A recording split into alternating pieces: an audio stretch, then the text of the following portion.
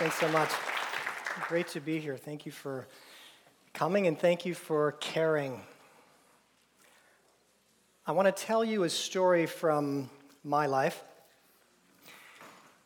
and then we're going to unwind it a bit and see if there are some teaching points that you might be able to use for your lives. I did my 7-year residency in neurosurgery. I did a fellowship in Vienna, Austria. Took my first job in Pennsylvania. I was then recruited to San Diego. I started practicing for a few years, got board certified, and then the voices started saying, "David, you need to settle down." And of course, as a neurosurgeon, you know what that means. It means it's time to get married and buy a very expensive sports car. Not necessarily in that order.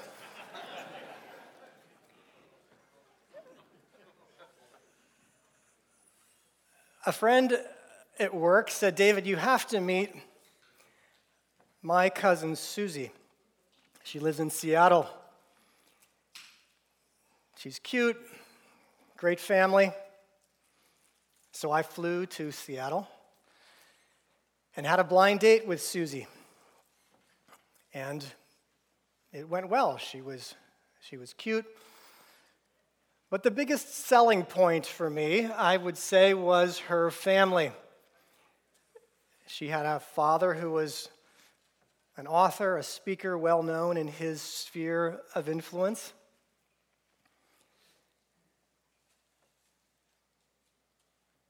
And when I flew back to San Diego,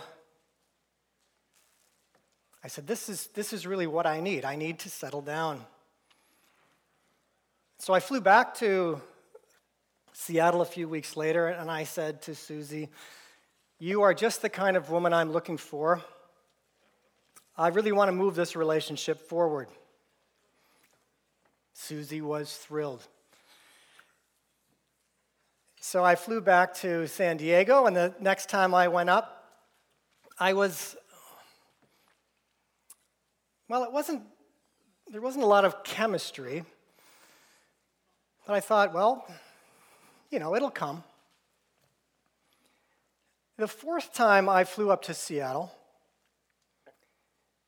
I noticed that when Susie met me in the airport, I was expecting a spark or some fireworks. And when I saw her coming down the jetway, vanilla. There was just nothing there. But I really wanted this to work. Those of us who weren't raised in a family that had close brothers and sisters, that had a lot of encouragement, you want to be part of that. And I wanted to be part of this family. Well, I flew back to San Diego, but before I did, I said, "Susie, I just think we need to slow things down a bit." Well, that was not what she wanted to hear. And she got very pouty, she got very angry, and she said, "You are just like every other guy."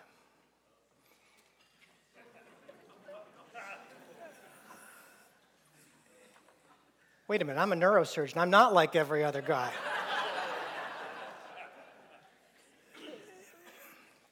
"You're not a very loving man," she said. Ouch, that hurt. So I went back to San Diego, and I decided to get some advice about the relationship. And when you're single, you somehow believe that married people are relational geniuses. And so I went to my married friend, and I said, "Matt, I've got a problem." He said, "What is it?" I said, "I've got this woman. She looks great on paper, but I don't have any feelings for her. Cute, great family, athletic, all the things that I thought was going to make me happy, but I don't have feelings." He said, "Feelings, schmealings. Who needs feelings?" Let me tell you something. The feelings, they all go away in 6 months anyway. They do. I said, "Matt, I'd at least like my 6 months. Can I?" He said, "Let me ask you a question. Have you ever made a commitment?" I said, "Well, I bought a house." He said, "No, I mean to a person. Have you made a commitment to a person?" "No, never did that." He said, "There's your problem. If you commit, the feelings will come." Wow, that is the only thing that I had never thought of. You're not feeling good about something, so instead of running away, you actually commit to it. Well, he's married. He probably knows what he's talking about. That's the only thing I hadn't tried. So a few weeks later, I flew to Seattle, and I asked Susie to marry me. I heard some women groan. I think some of the men are going, "Did that work? How did that work out?" I'll tell you. And when I asked Susie to marry me, she was so happy. And being around a woman that's that happy just makes you happy. And I thought, this is what he was talking about. These are the feelings he was talking about. I'm just so, the knight in shining armor. I was up on a pedestal. The whole family was so happy with me. So we started making wedding plans. It was just going fabulous. She sold her car. She quit her job. And she moved to San Diego. And I was there in the airport to pick her up.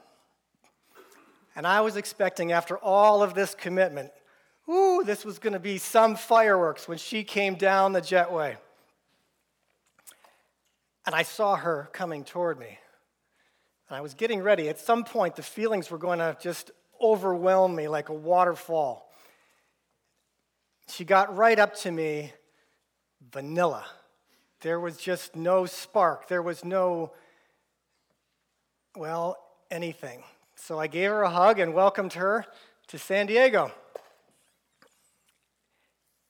And we started our relationship, trying to work things out, a bit rocky. About 2 months later, I was noticing that I couldn't eat Mexican food any longer. Now, when you live in San Diego, Mexican food is very important to the culture there. And so to find that I couldn't eat Mexican food, it really bothered me. Well, then I found a few weeks later I couldn't eat really any spices, not even salad dressing. I mean, it was getting pretty severe. So I went to my local GI doc. I tried the Tums, I tried the Maalox, I tried all of those things. Ultimately, I had to go on the prescription meds and then the next higher prescription med to try to solve this acid reflux problem.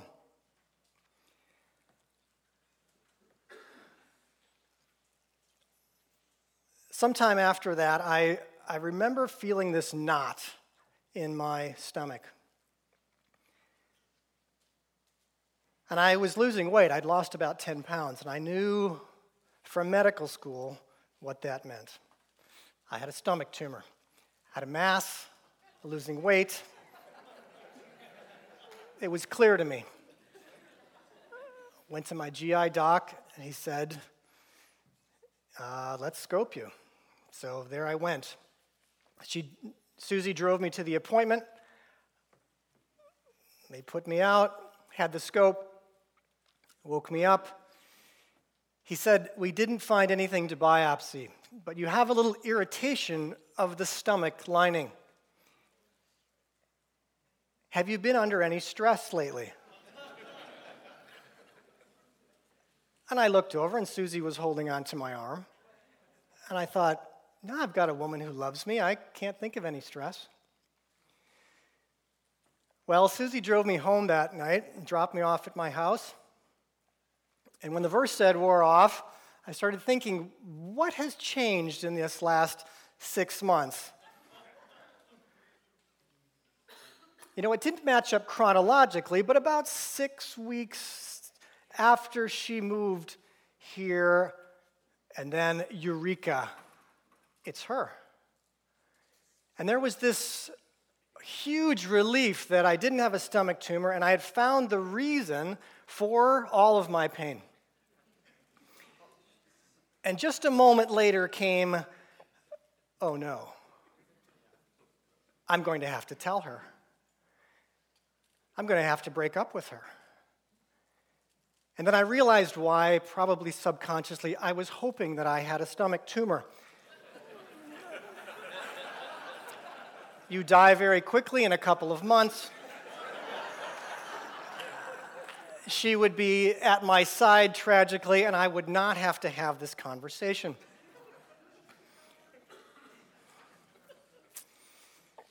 Well, I delayed, but by this time I was eating, I think in that period, the health foods were rice cakes and soy milk. That was all I could eat. Soy milk and rice cakes. I was just no spice. And I realized that I wasn't going to die quickly. I was going to slowly starve to death if I didn't break the news to Susie. So I vividly remember going to the restaurant and saying to her, Susie, I'm not going to marry you. And have you ever seen one of those mushroom clouds from the atomic bomb? It just sort of, a lot of fallout and toxic waste and toxic words. And there was a lot of accusation. There's a lot of blame. There's a lot of shame on both sides. And ultimately, a few weeks later, Susie moved back to Seattle. And a week later, I was eating burritos and enchiladas.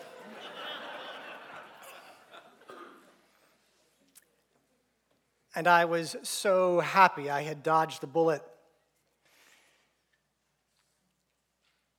I want to unpack this story a little bit because I think there are lessons for all of us in here. The number one thing I want to talk about is, had the stomach medicine worked? I'm not saying I would have married Susie, but I probably would have stayed in the relationship at least another 6 months to a year. And I want you to think about your illnesses and pains and aches. I wonder if there's something that your body is telling you that you don't want to hear. You really would rather not have that conversation. You see, it's very easy for me to say, and at the time, I could conclude she was the problem. I got rid of her, case closed, dodged a bullet. But there are lessons on both sides of this. It takes two people. It takes two people to make a mess like I made. And she was angry, and her family was angry, and it was all the things I had not wanted. I wanted to please them. I wanted to be seen highly in their eyes.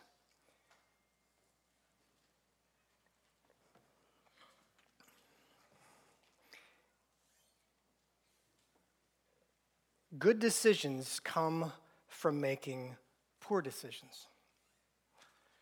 Good decisions come from making poor decisions. We wish that we could learn all this in a book.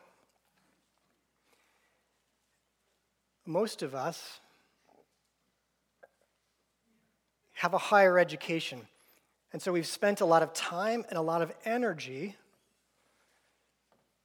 honing our skills, whether you're in administration, management, medicine, And while we are in our training, I can just speak for myself. They're some of the most selfish years of my entire life. It's all about me. It's all about my time, my schedule, my study. I am in acquisition mode. And as you can tell, when I got out, I stayed in acquisition mode. And is it interesting that we spend so much time honing these skills? And by the way, no one gets all the gifts. So if you are exceptionally gifted at one thing, you're probably missing a couple of other areas. But we all assume that it's no big deal. It's just as natural as could be to have a relationship.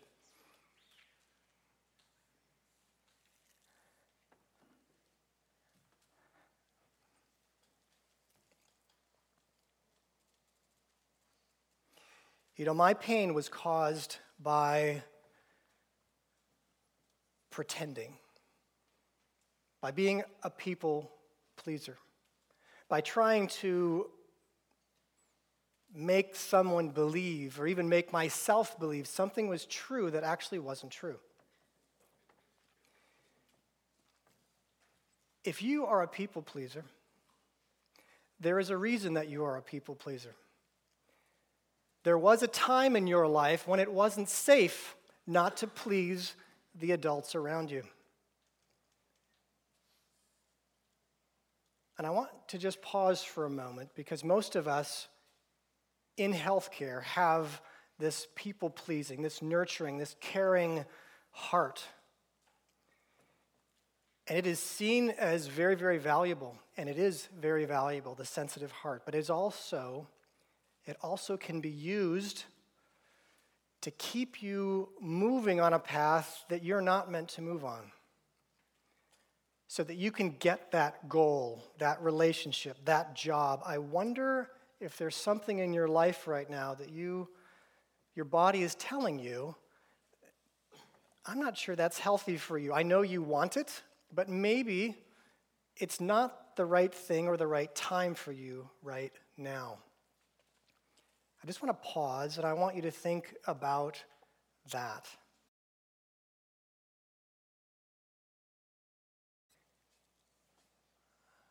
I was a people pleaser. I got caught up in trying to please a woman, maybe even her family, so that I could be part of something that I wanted.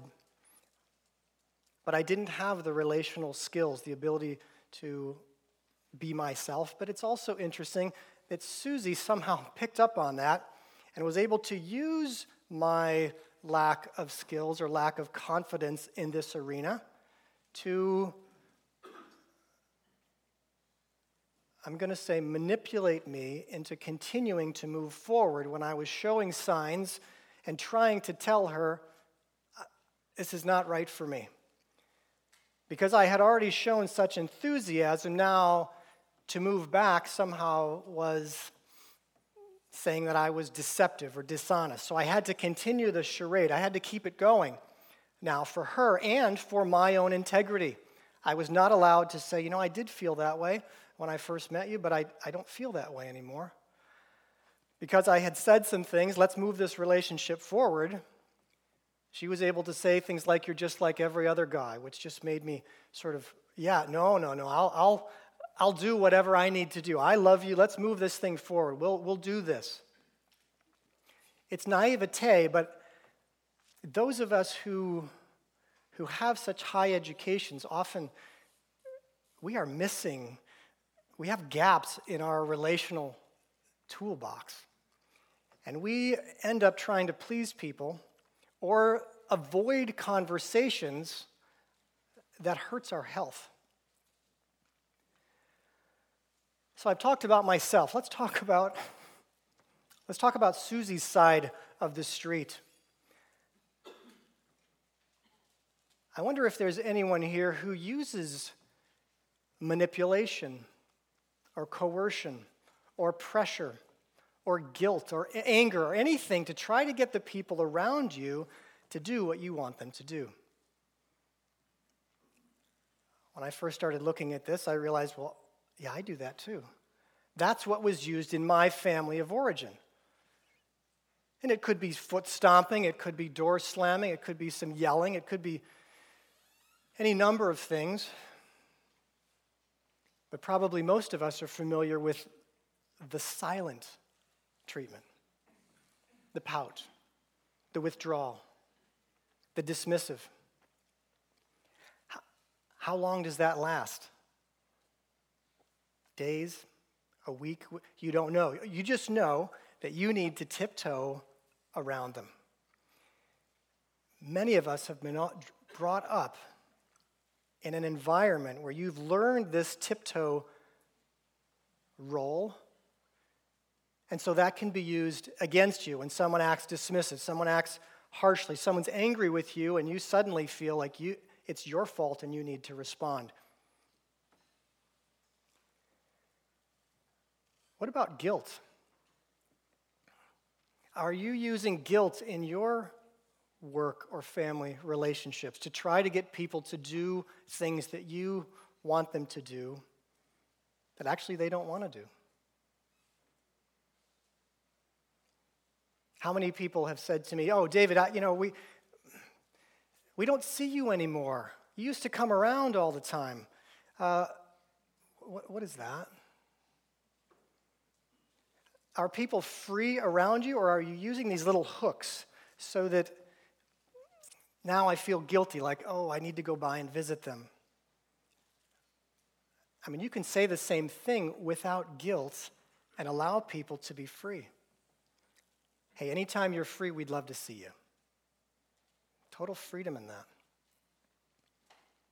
I've noticed I use this sometimes I had a handyman who was not very reliable, and I was starting to get angry, and I was starting to use threats, and I said, wait a minute.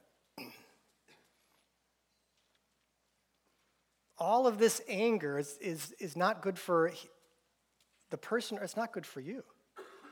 The problem is that the reason you're angry is because to find another handyman or another person, it's going to cost you. It's going to cost you some more effort that you were not planning on putting in.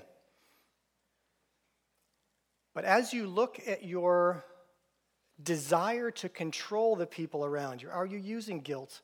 Are you using shame? Are you using manipulation to try to get behavioral changes? Because you may get them, but you're going to destroy the fiber of the relationship, because relationships are built on mutual trust and respect. And what coercion and what guilt and what shame and what manipulation do is they say, I don't trust you, I need to control you.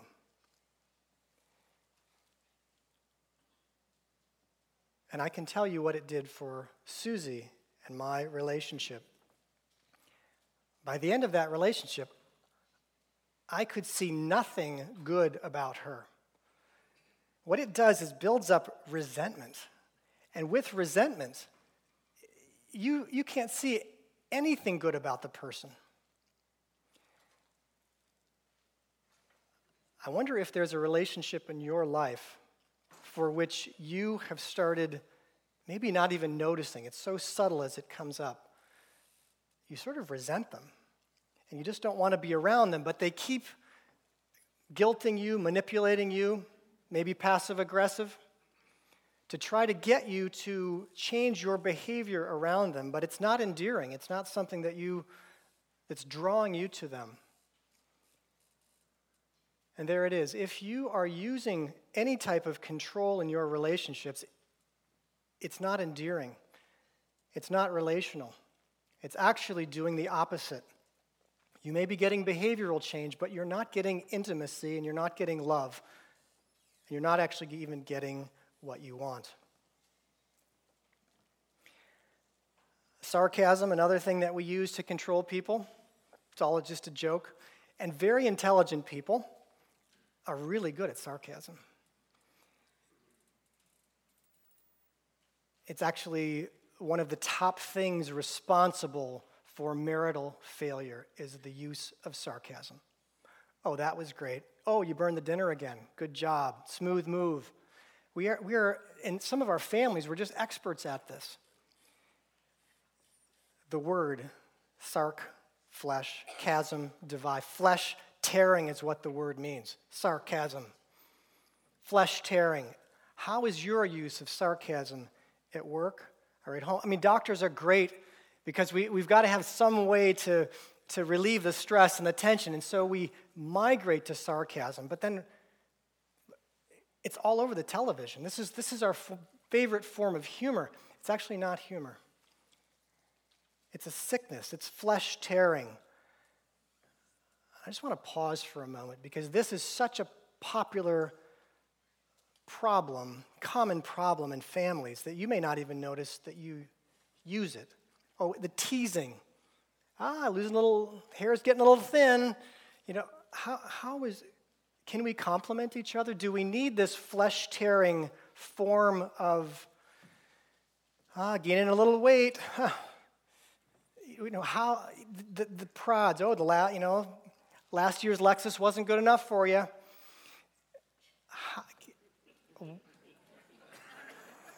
What are we saying to each other? It's hurting.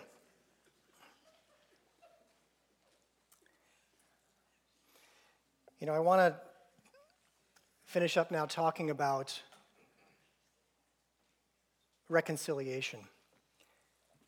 Susie's family wanted us to have a reconciliation meeting. And I had never been to a reconciliation meeting, but I was open to it.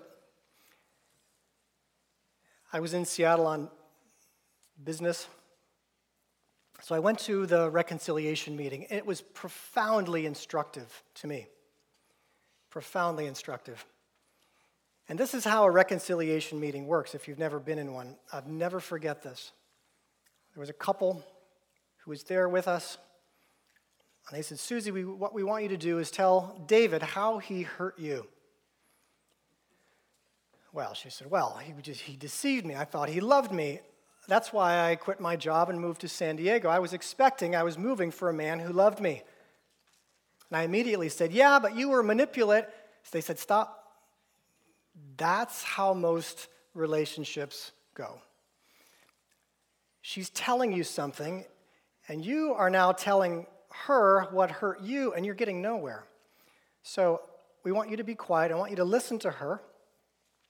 And I want you to tell her, repeat back to her what she's saying. Oh, now I had to listen. Ouch. I had to say to her,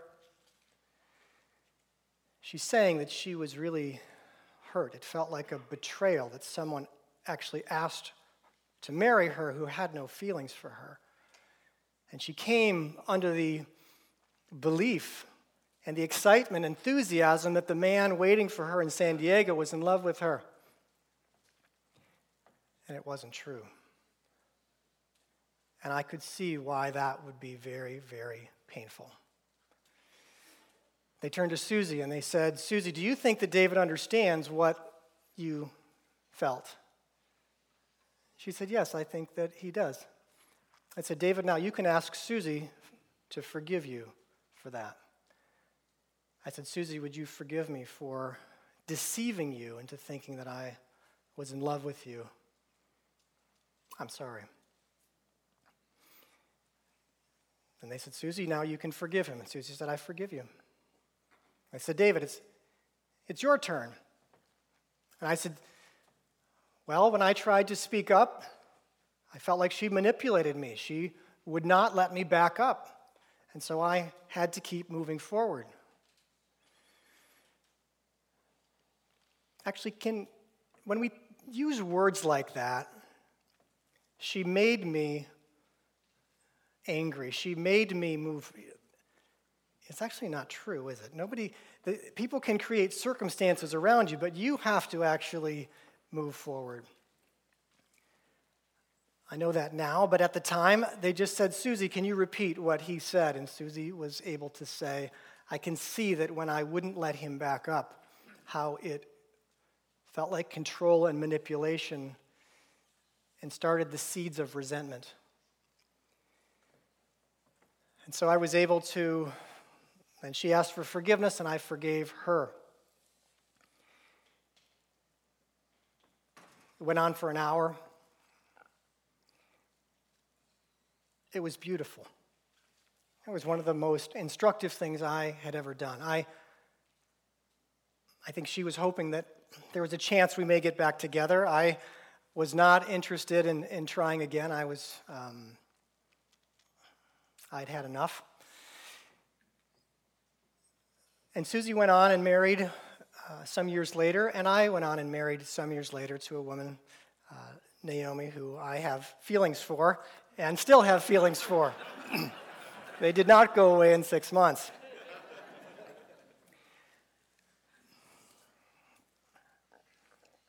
There was a friend of mine who was on the other side of this. He was dating a woman, and she asked him for a loan, and so he gave her some money, and she left. And he felt tremendously betrayed. He's a neurosurgeon friend of mine.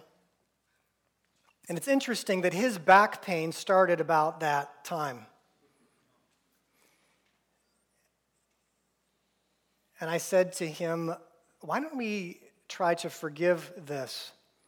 And I worked with him. Forgiveness is not easy. This is really, really tough stuff. And when he forgave her, his back pain went away. He said, it was like a knife in my back, and now it's gone. Our physical bodies really are barometers of a lot of our physical, not just physical, but relational, spiritual, emotional, social, all these things. Your physical body picks up a lot of that. And I want to just pause right now and give you 30 seconds to look at this story, to look at the things that we've talked about. People-pleasing, desiring something, maybe not having the skills, being embarrassed that you don't have the relational skills, making a mess, not knowing how to fix it. Looking at anger, manipulation, is that something that people are using on you or something you may be using on others? Or in most cases, it's both. It is our culture. That is what advertisement is, making you feel guilty or shamed or something to get you to buy it. We are saturated with manipulation. So it's no surprise that we use it in our relationships, and it has a very negative effect. I just want to give you 30 seconds or a minute right now, just in your own time. I don't want to just entertain you. I want you to personalize what I've said.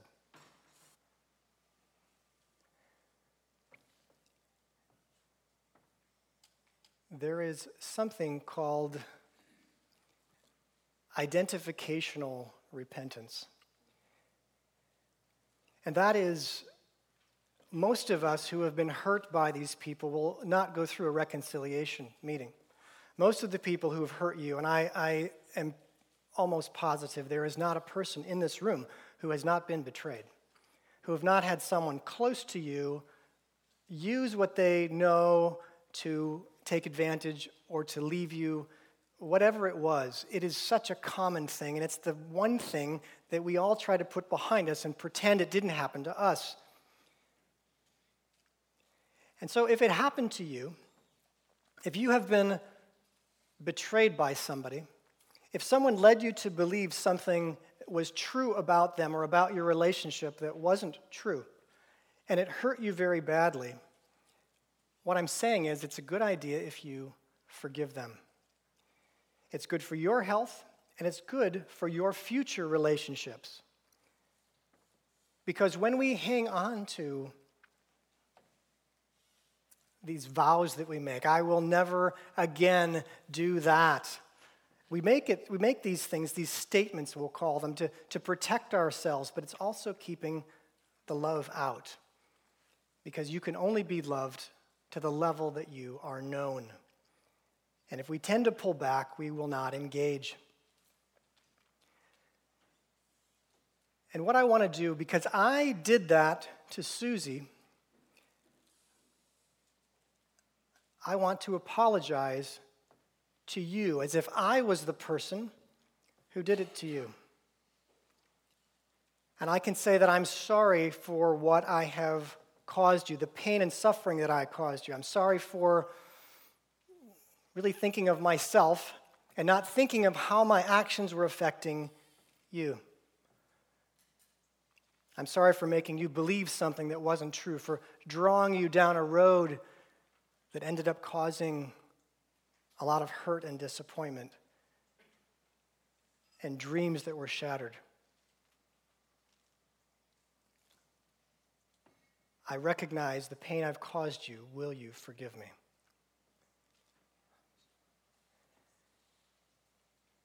And sometimes, even if we can't get an apology from the person, if we can get one from someone who's done something similar, we might be able to get free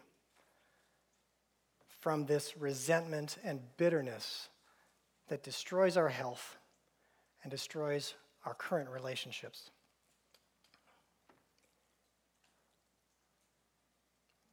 What I'm not saying to you is, if you're in a relationship and you're married, to send your spouse back to Seattle. Do not misunderstand what I'm saying. But it could very well be that you need a reconciliation meeting, that because so many of the hurts that are manifesting now in your relationship actually started in the dating stage. There were seeds sown back there that are bearing fruit now. And most of us have to go all the way back and do some apologies for what happened back there to really get free and to be able to give and receive forgiveness. Very, very powerful for the relationship.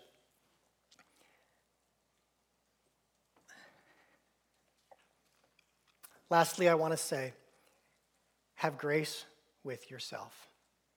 Have grace with yourself. Humility, to tell a story like this, very, very healthy. Humility is so good for you because so many of us, with our education, with diplomas on the walls, it's all pride.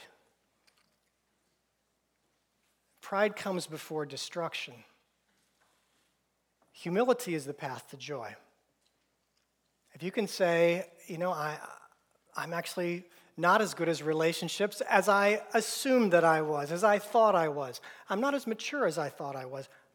I want to be better. That's where learning starts. Not pretending that you're as good as you're supposed to be because you've got all this education. Your relationships, your circumstances are showing this is where I'm at. You've got to take it where it is. You've got to start the journey where you are. Have grace with yourselves. Most of us have studied a lot of other fields, and even people who've studied psychology are not necessarily good at relationships. It takes work, it takes practice, it takes humility, it takes having those difficult conversations, but also listening to your own heart. So many of us are so out of touch with our own heart. And looking for joy, looking for the joy that you used to have in the relationship. Maybe if some of it has faded, you can say, I wonder if some resentment has built up. I'm going to take some of the time this weekend to really look at that, to really ask those hard questions. And I bless you with fruitfulness in your relationships. Thank you for your attention.